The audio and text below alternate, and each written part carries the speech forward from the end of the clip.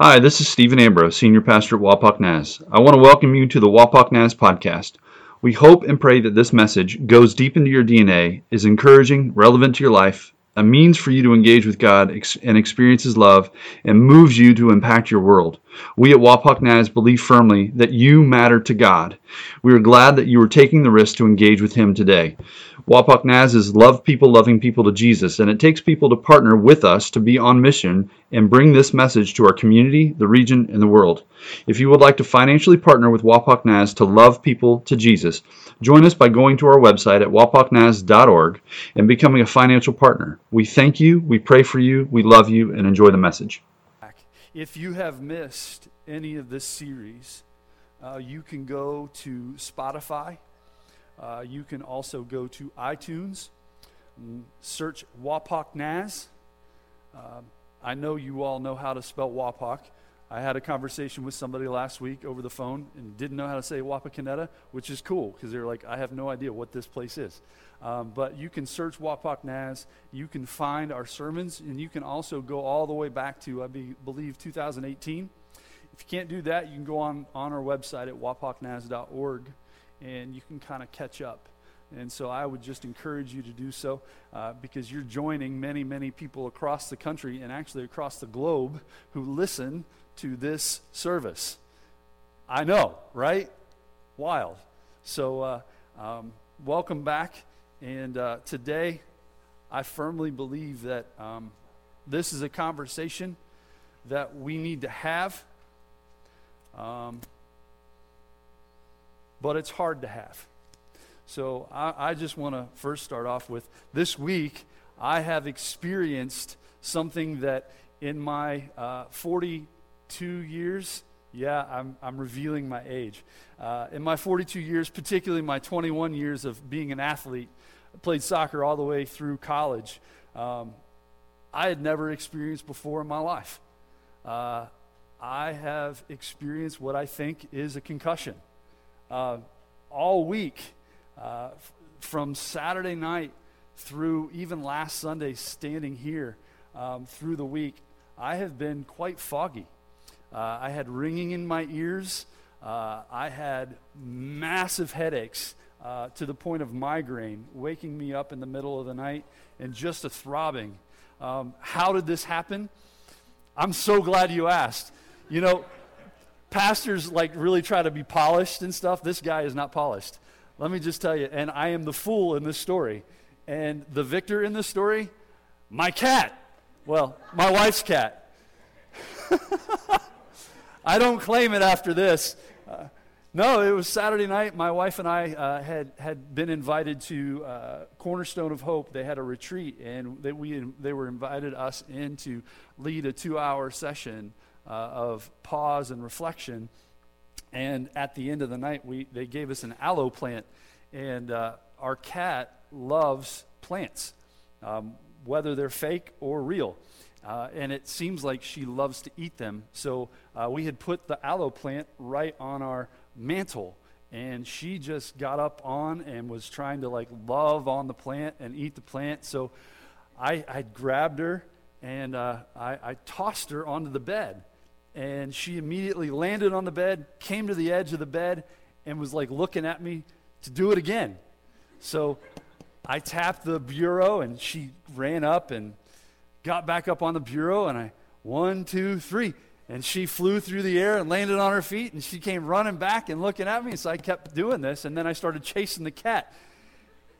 We have a window in our apartment, and as I chased her, I drilled the window with my head. And oh my goodness, I don't think I've experienced that type of throbbing in my life.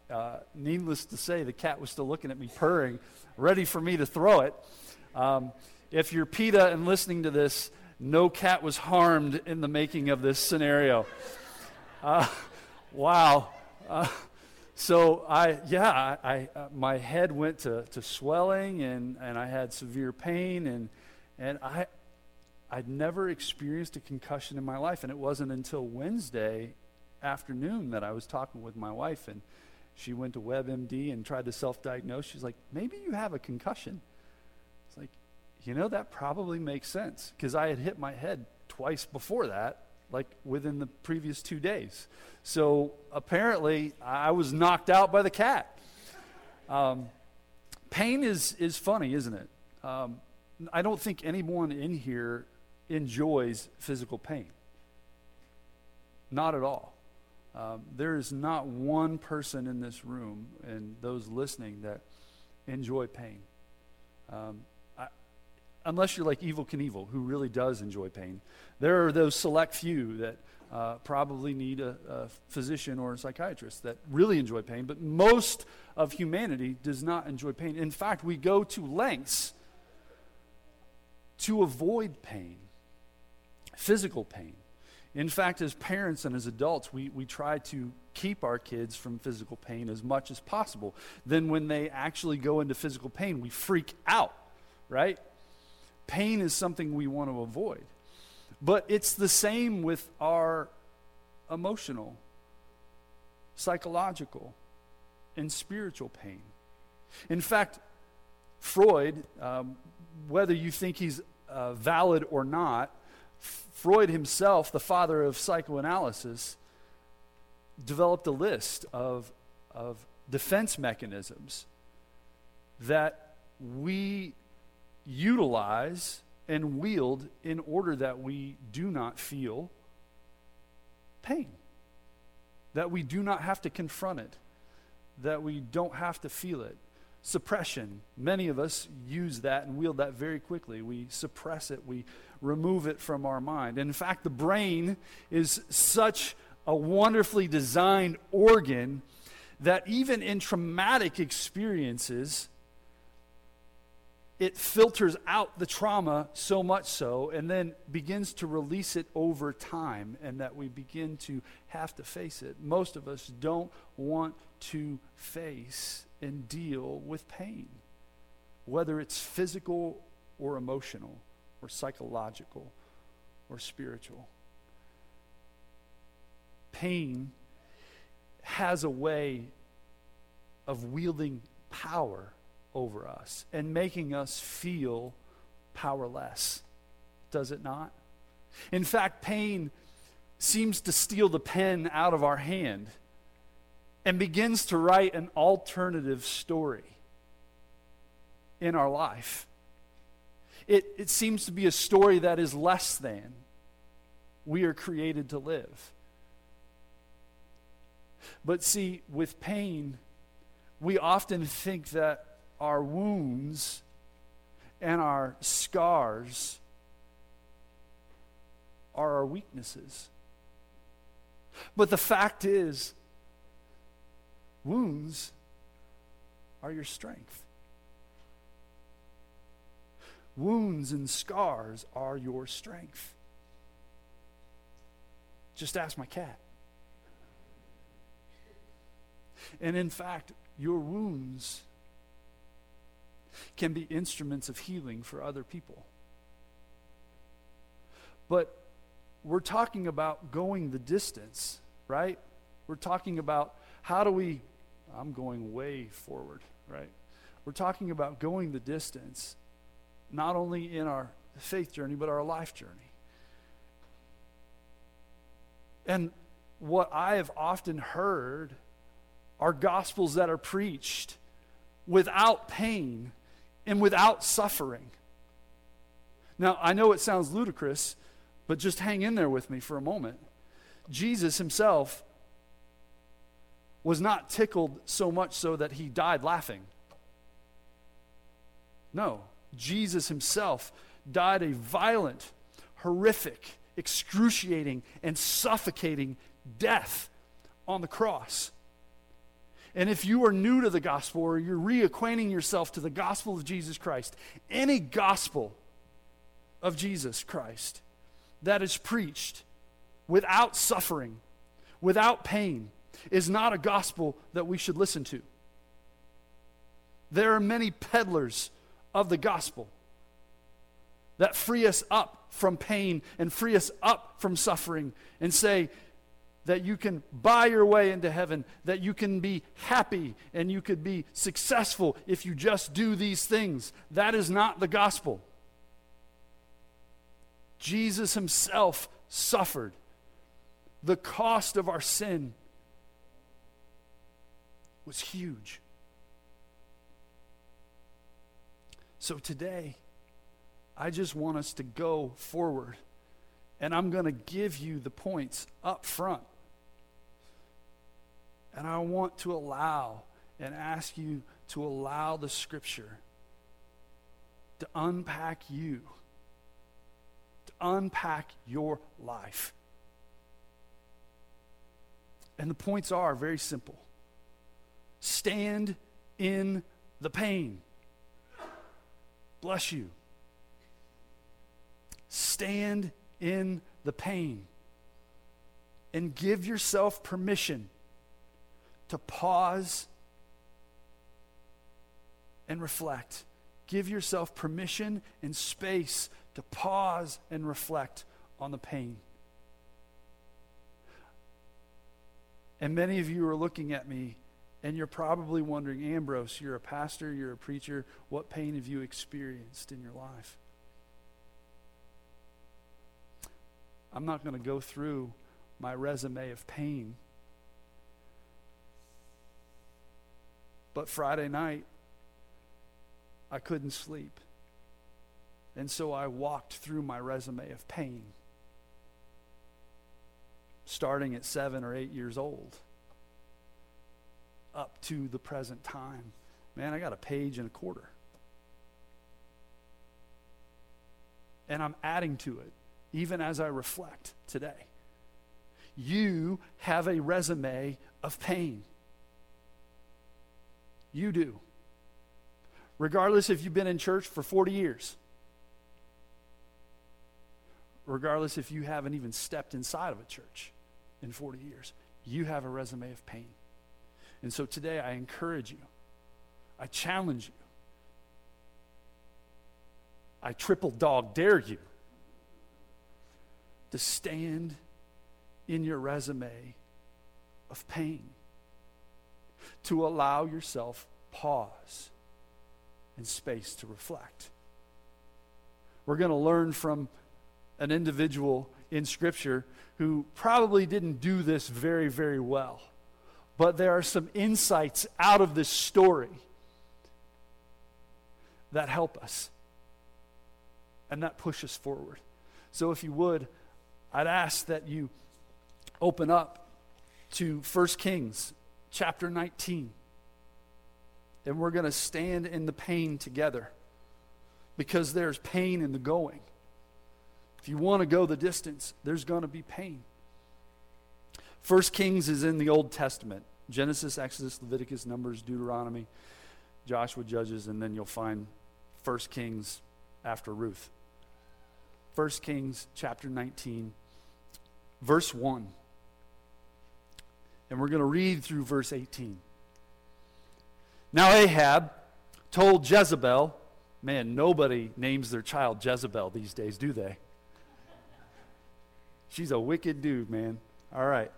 Now Ahab told Jezebel everything Elijah had done and how he had killed all the prophets with the sword. Pause just for a moment. This text, this moment in chapter 19 follows a defining moment for the prophet Elijah. If you're curious what a prophet is, he or she is a mouthpiece, a messenger of the Lord, speaking whether to kings or nations. Elijah just had a showdown on the top of Mount Carmel where he called down the fire of the Lord. It was between him and about 850, if not more, prophets of Baal and Asherah. Israel had been following false gods for a long time. And it came to a point where Elijah had said, you need to choose. You either follow the Lord or you follow the false god of Baal. Don't sit on the fence. Let me just tell you, the Lord doesn't own the fence. And so they agreed to terms for this showdown. Both sets of prophets, Elijah and the rest, would build their own altars. They would slaughter their bulls, and they would call down fire from their God, and whoever's God would answer the call with fire was God. And so the prophets, the false prophets, spent morning to evening calling down their God. They even went so far to self-mutilate themselves. All the while, Elijah, this brave and hard-nosed prophet, had the best trash talk ever. Maybe your God is traveling. Maybe your God is pondering and thinking. Maybe your God is actually relieving himself. Oh yeah.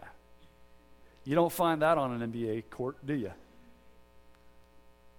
And then it came time. Elijah rebuilt the altar of the Lord that was in ruins. Slaughtered the calves, the bulls, put them on the altar, dug a trench around the altar. He actually was setting himself up for failure, if you didn't know that, but actually he was setting himself up, setting God up for victory. And around the trench, he filled the trench with water. And then he poured and had water poured on the sacrifice again and again and again, 3 times, saturating the whole altar and the area around the altar. And then he called on the Lord God, and what would you know? Fire. Consuming the altar, consuming the sacrifice, and consuming the water. This was a moment of victory for the Lord. And Elijah, for him, it was a defining moment. Isn't it interesting in defining moments, in victories when we're on the mountaintop, that our human frailty, we are vulnerable to our human frailty, to the darknesses within us. And we're going to find that with Elijah. So, unpause. Verse 2. So Jezebel sent a messenger to Elijah to say, "May the gods deal with me, be it ever so severely, if by this time tomorrow I do not make your life like that of one of them." Elijah was afraid and ran for his life. When he came to Beersheba in Judah, he left his servant there, while he himself went a day's journey into the desert. He came to a broom tree, sat down under it, and prayed that he might die. "I've had enough, Lord. Calgon, take me away." That's for those of you that are like 50 and older. That's great. I remember that still. "I've had enough, Lord. Take my life. I am no better than my ancestors." Then he lay down under the tree and fell asleep. All at once, an angel touched him and said, "Get up and eat." He looked around, and there by his head was a cake of bread baked over hot coals and a jar of water. He ate and drank and then lay down again. The angel of the Lord came back a second time and touched him and said, "Get up and eat, for the journey is too much for you." So he got up and ate and drank. Strengthened by that food, he traveled 40 days and 40 nights until he reached Horeb, the mountain of God. There he went into a cave and spent the night. And the word of the Lord came to him, "What are you doing here, Elijah?" He replied, "I've been very zealous for the Lord God Almighty. The Israelites have rejected your covenant, broken down your altars, and put your prophets to death by the sword." All true, by the way. "I'm the only one left." Not true, by the way. "And now they're trying to kill me too." True, by the way. The Lord said, "Go out and stand on the mountain in the presence of the Lord, for the Lord is about to pass by." Then a great and powerful wind tore the mountains apart and shattered the rocks before the Lord. But the Lord was not in the wind. After the wind there was an earthquake, but the Lord was not in the earthquake. After the earthquake came a fire. His defining moment was with fire. But the Lord was not in the fire. And after the fire came a gentle whisper. When Elijah heard it, he pulled his cloak over his face and went and stood at the mouth of the cave. Then a voice said to him, "What are you doing here, Elijah?" He replied, "I've been very zealous for the Lord God Almighty. The Israelites have rejected your covenant, broken down your altars, and put your prophets to death with the sword. I am the only one left, and now they're going to kill me. We like to repeat our excuses, don't we? The Lord said to him, go back the way you came, and go to the desert of Damascus. And when you get there, anoint Hazael, king over Aram, which is Syria. Also anoint Jehu, son of Nimshi, king over Israel, and anoint Elisha, son of Shaphat, from that place to succeed you as prophet. Let's pray. Jesus, help us stand in the pain. May we listen. May you speak.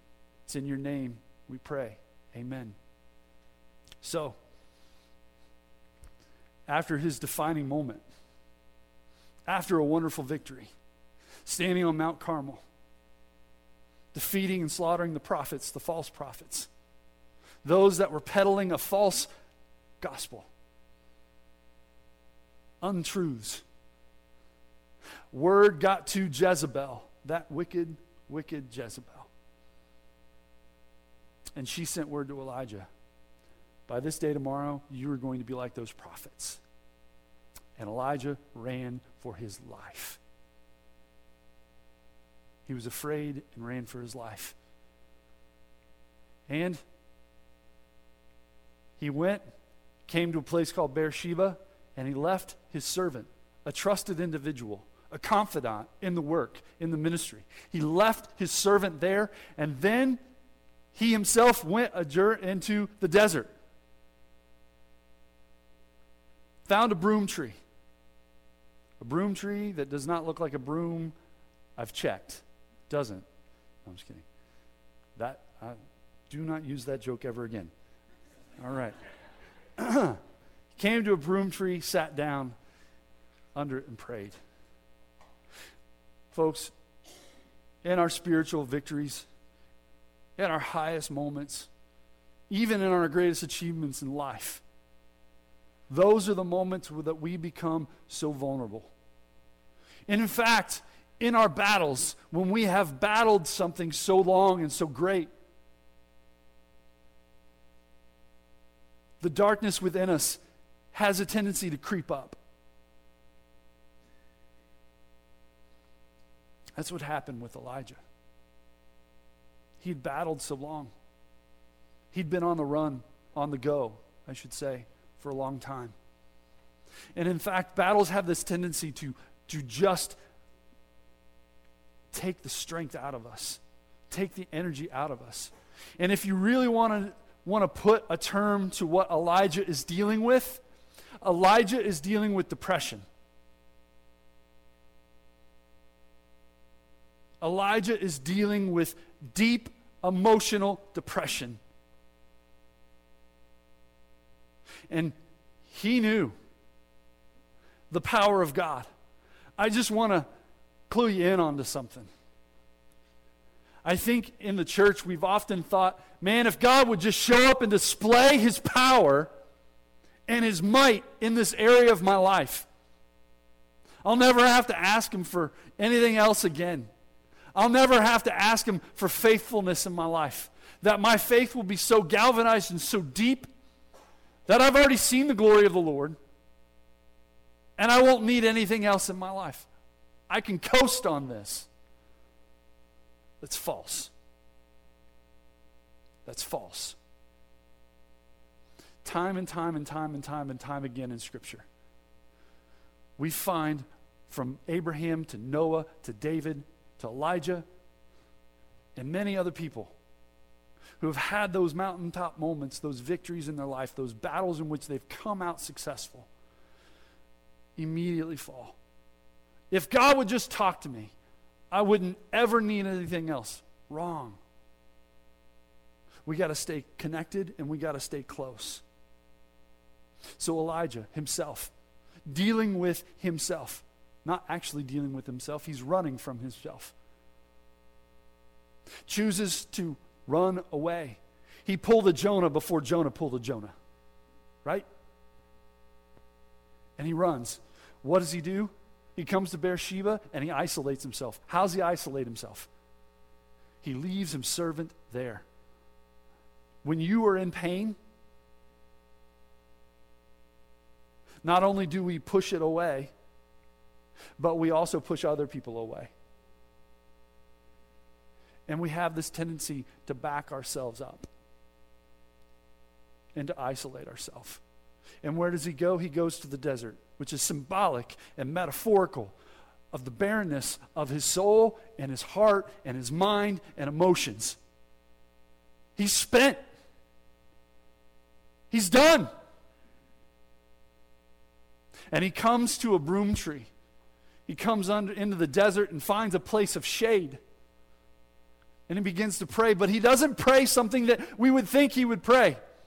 I would think Elijah would sit under the shade of that tree going, Lord, I've seen you done it before. Do it again. Take out my enemy.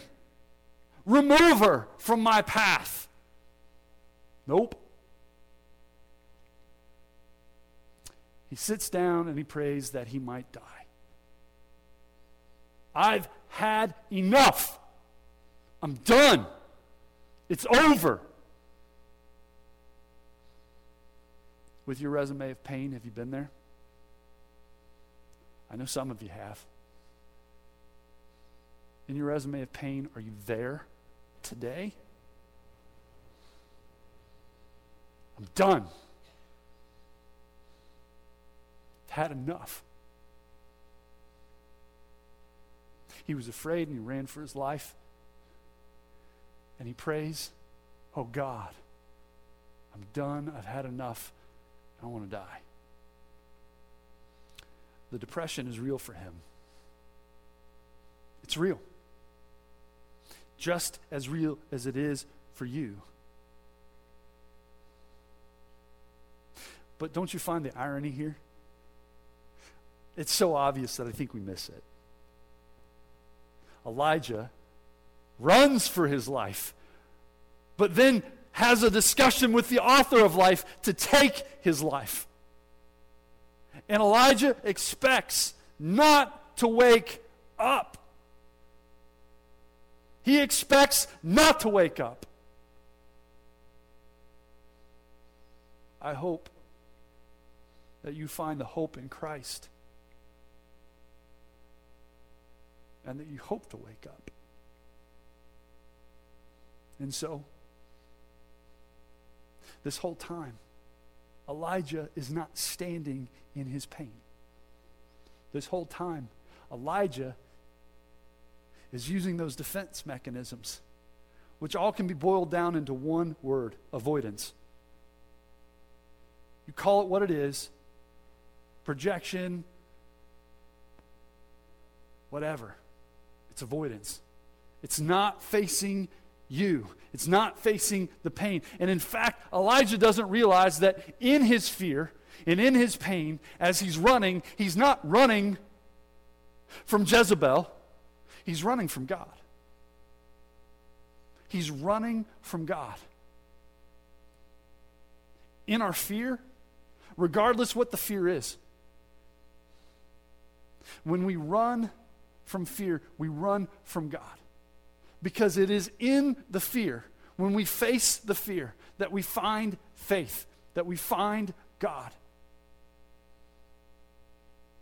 And so, there's a scripture in Exodus 34 where it says the Lord is compassionate and gracious. Here in this moment, what happens? An angel touches him. There's a compassion in the touching and wakes him. Now, I don't know about you. When I was in junior high and high school and my mom would have to come in my room to wake me up, she didn't just go, son, it's time to go to school. Nope. First time. Time to get up. If I'm still in bed, she'd come in singing, this is the day. Hey, this is the day. Hey, this is the day that the Lord has made. Snap, blinds go up, light comes in. She walks out. If I don't still get up, it's either a cold washcloth or a cold cup of water. Get your butt up. The Lord is very compassionate here. Unlike my mom. Apparently Elijah didn't have to go to school that day. I love my mom. Man, what a memory. Happened a lot. Anyhow, I'm so scarred. Resume of pain. Mom wakes me up in the morning. Wow. No, the Lord in Elijah's despair, in Elijah's depression, even in Elijah's avoidance, even when Elijah chooses to run the other direction, the Lord had compassion on him. If you don't hear anything else, I think you need to hear that. I just read from the Psalms today that the Lord is with you. When Gideon was in the winepress, the angel of the Lord came to Gideon, said, "The Lord is with you, mighty warrior." I just want to tell you today, the Lord is with you, mighty warrior. But even warriors of light have to deal with their darkness. They have to battle with their own darkness. So, he provides a hot cake, some nice water, and Elijah goes back to sleep. The Lord didn't say, get up, it's time to go. You got something to do. Why? Because the Lord understands the power of rest. You and I need rest. This is called the Sabbath. This is the day of rest. The day of rest, the day of Sabbath. For us to Sabbath, we must pause and reflect. This whole time, there's been no pause in Elijah's life. In order for you to stand in your pain, you've got to stop running around. And you've got to pause. There is power in the pause. So, he goes back to sleep. Then, he wakes up again because the angel of the Lord touched him again. Compassion. Gave him more food, more water. And notice what he says.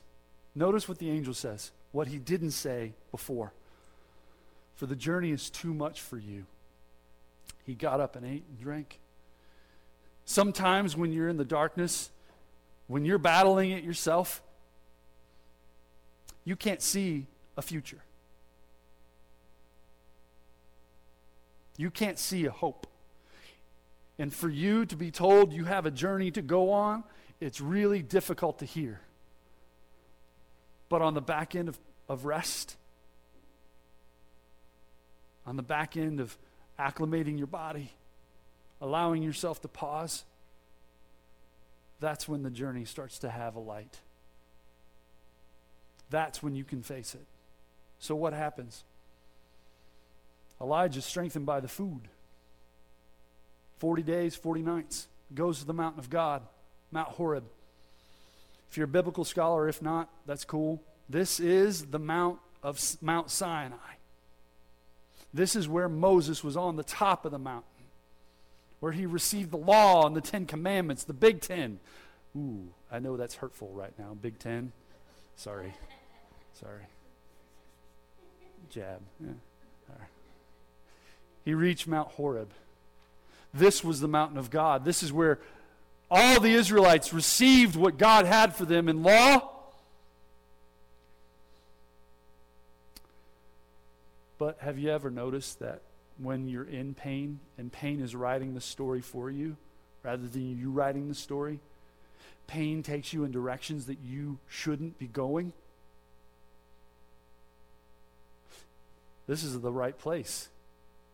This is the mountain of God. This is where things happen. But guess what? It's the wrong place for Elijah. This was the right place for Moses. This is the wrong place for Elijah.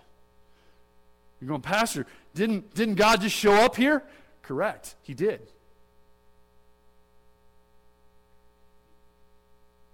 But this wasn't where Elijah was supposed to be.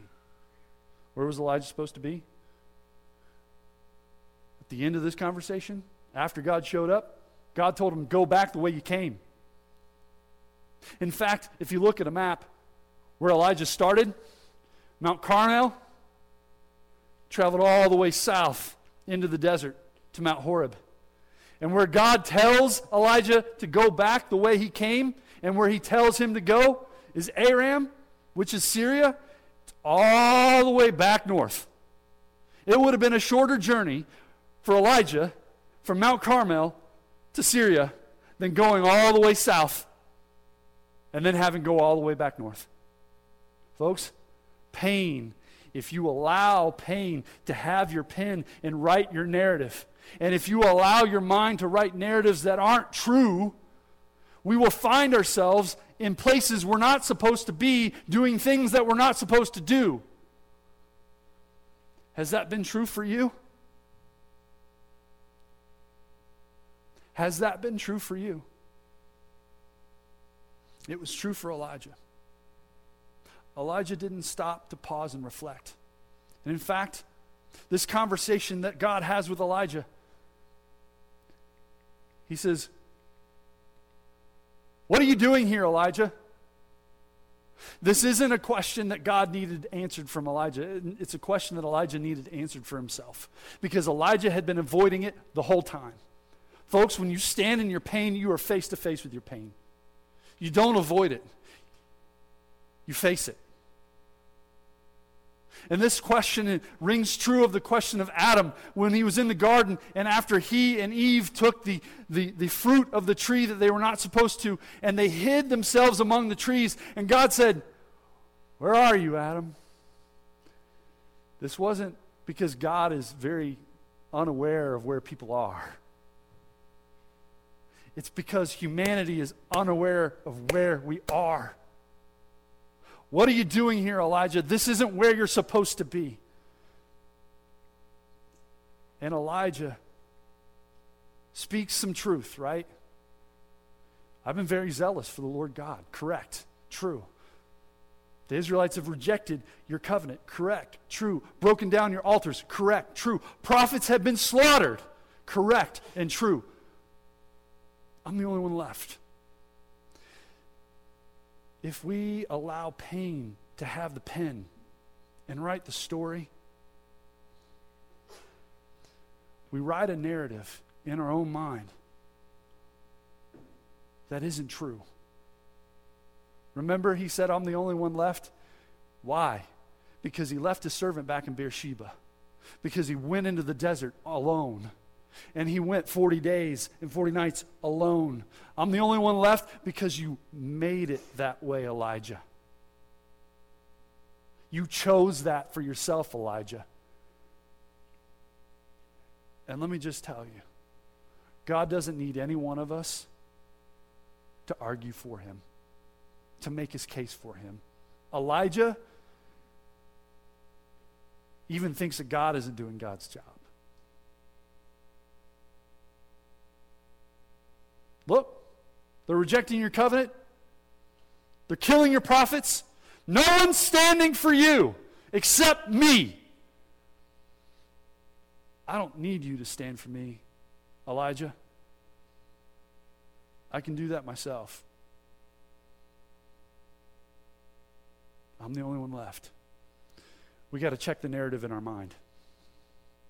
We create stories in our mind, whether they are true or untrue. If you repeat them over and over and over and over again, guess what they become? They're true for you, and they're false. So, we got to come back and stand in our pain. We have this moment where God says, hey, go stand in the cleft of the rock. I'm going to pass by. We have wind. We have an earthquake. God shows up in both of those throughout Scripture. In fact, the Spirit, Holy Spirit, when you look at the term, it means wind. He shows up at Pentecost, chapter 2, Acts, in wind, in a violent earthquake, and fire. You remember the defining moment for Elijah was in the fire? He called down. He said, God, bring your fire. And God showed up in the fire. God doesn't always show up in the same way. If you're looking for God in the same way that he's done it before, you might be missing him, because he shows up in a whisper. And he tells Elijah to go back the way you came. Why? Because God wants Elijah to stand in the pain, to retrace the steps of it all, the steps that he took running away from God, and face himself. Folks, with our pain, we have two choices. We can allow our pain to define us. We can allow our pain to write it. Become embittered. If you ever want to read a story about a person who became embittered, go to the book of Ruth. And Naomi allowed the pain to define her. And she even defined herself as bitter. Call me bitter. Or you can stand in your pain. I said earlier that Jesus died the most horrific, violent, excruciating, suffocating death. He laid himself down. He literally stood in his pain from 9 a.m. to 3 p.m. on the cross. And when he gave up his spirit and had his last breath, he stood in the pain. Not only physical pain, but that is a moment that is an expression of love and his heart for humanity. But what happened? What happened? 3 days later, he got up from the pain. He stood and found himself victorious, so that all humanity, if we choose, can be victorious as well. Dr. Brene Brown says we must reckon. We must reckon with our pain. We must identify what we feel. 70% of people cannot identify what they feel. And then she says, we got to rumble. We got to go the distance with our pain. We got to have it out. And then she says, we have to have a revolution. We have to take the pen back and rewrite the narrative and the story and the ending. I challenge you to look at your resume of pain, to see what you have avoided, see what you've pushed down, to see what you've been running from. Because it's in standing in the pain that you develop resilience. You forge your edge. You get sharper. Jesus stood in the pain so that you can become whole. You will not become whole until two things happen. You face your pain, and you meet Jesus face to face and invite him into your life. So, Sandy, you can stay right there. I'm going to ask that you sit. I'm going to ask that you bow your heads and your hearts with me. We're going to take a moment of pause. And I'd like for you to reflect on your resume of pain.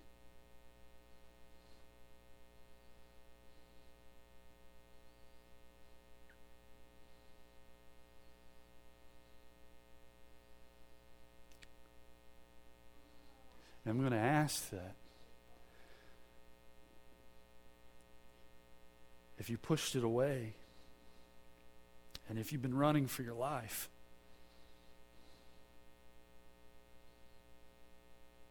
and you know that you need to stand in the pain, I'm going to ask that you don't remain seated, but you stand. That you stand and you face. This is the beginning of facing it and dealing with it and inviting the Lord into it. If that's you, I'm asking that you stand.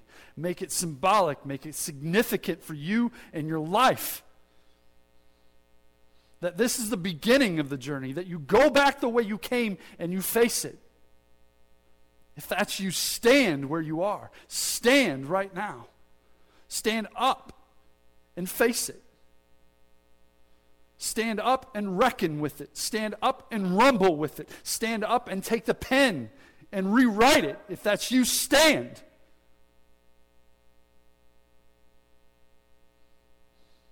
Praise the Lord.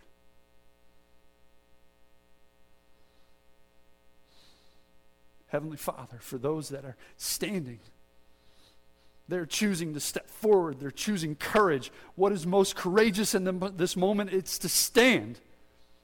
And I hope and I pray that those that are seated here, that are wrestling, that they choose to stand and quit avoiding and step in and face it and deal and reckon and rumble and revolutionize their life because of Jesus Christ. Lord, for those that are standing right now, will you help them? Will you empower them? It's not by power, not by might, but by your Spirit. May by your Spirit they begin to reckon with their heart and with their soul, and they begin to battle with light. They begin to battle with peace. They begin to battle because of you. You have battled for them, and you have been victorious. And I pray that this is a journey to wholeness and completeness and to healing. Now I ask the rest of us, please stand along with them. And Lord God, for all of us, we need to be in community. And Lord Jesus, may this place, this people be a community that shoulders with one another, that loves with one another, that travels with one another, that does not leave the one behind. Because it is in community that we're able to deal and face. Help us stand with those standing in pain. God, and I ask for those that do not know you. If that's you and you don't know the Lord, and you know you need Him in your life, and you just want to give your life over to Him and let Him begin writing that narrative for you, will you please raise your hand? Praise God. It's very simple, and I'm asking that you pray this prayer along with me with all sincerity. Jesus, I give you my life. I give you my life. Oh, forgive me for my sins. Jesus, I give you my life. That is not the end of the conversation. That is just the beginning. But you have just chosen Jesus Christ to be Lord and Savior of your life and to lead you and guide you in the ways of peace, in the ways of wholeness, in the ways of holiness. Lord God, we thank you that you are with us in this. It's in Jesus' name that we pray. Amen. Can we just give God praise for who He is and what He's done? Yeah. For those that gave their life over to Christ today, man, He's a move. He's a move. He's a foot in your life. He's a foot in this community. He's a foot in this Wapakoneta, in this city. I love you.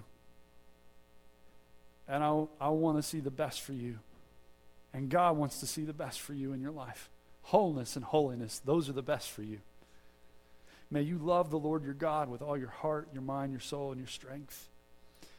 And may you love your neighbor as yourself. And one last tidbit, if you are looking for sources to help you in this journey, there's a few places I want to direct you. One, go back to Spotify or iTunes. We had a mental health series a year ago in September. Listen to all 4 of those conversations. They are not sermons. They are conversations with a licensed professional counselor dealing with hope to heal, with grief, loss, courage, vulnerability, resilience. Go back and listen to them. September of 2019. 2 sources that I thoroughly enjoyed and go back to are Erwin McManus's The Way of the Warrior and Dr. Brene Brown's Rising Strong.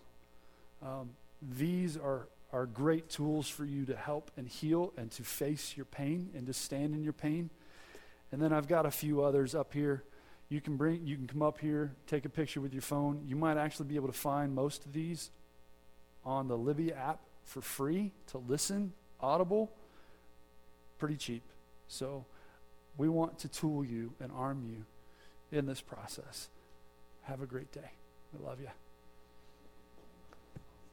Thank you for listening to the Wapak Naz podcast. We hope you are moved deeply to step into God and the hope and future He has for you, and that you are moved to be salt, light, and yeast in your community and to love people to Jesus.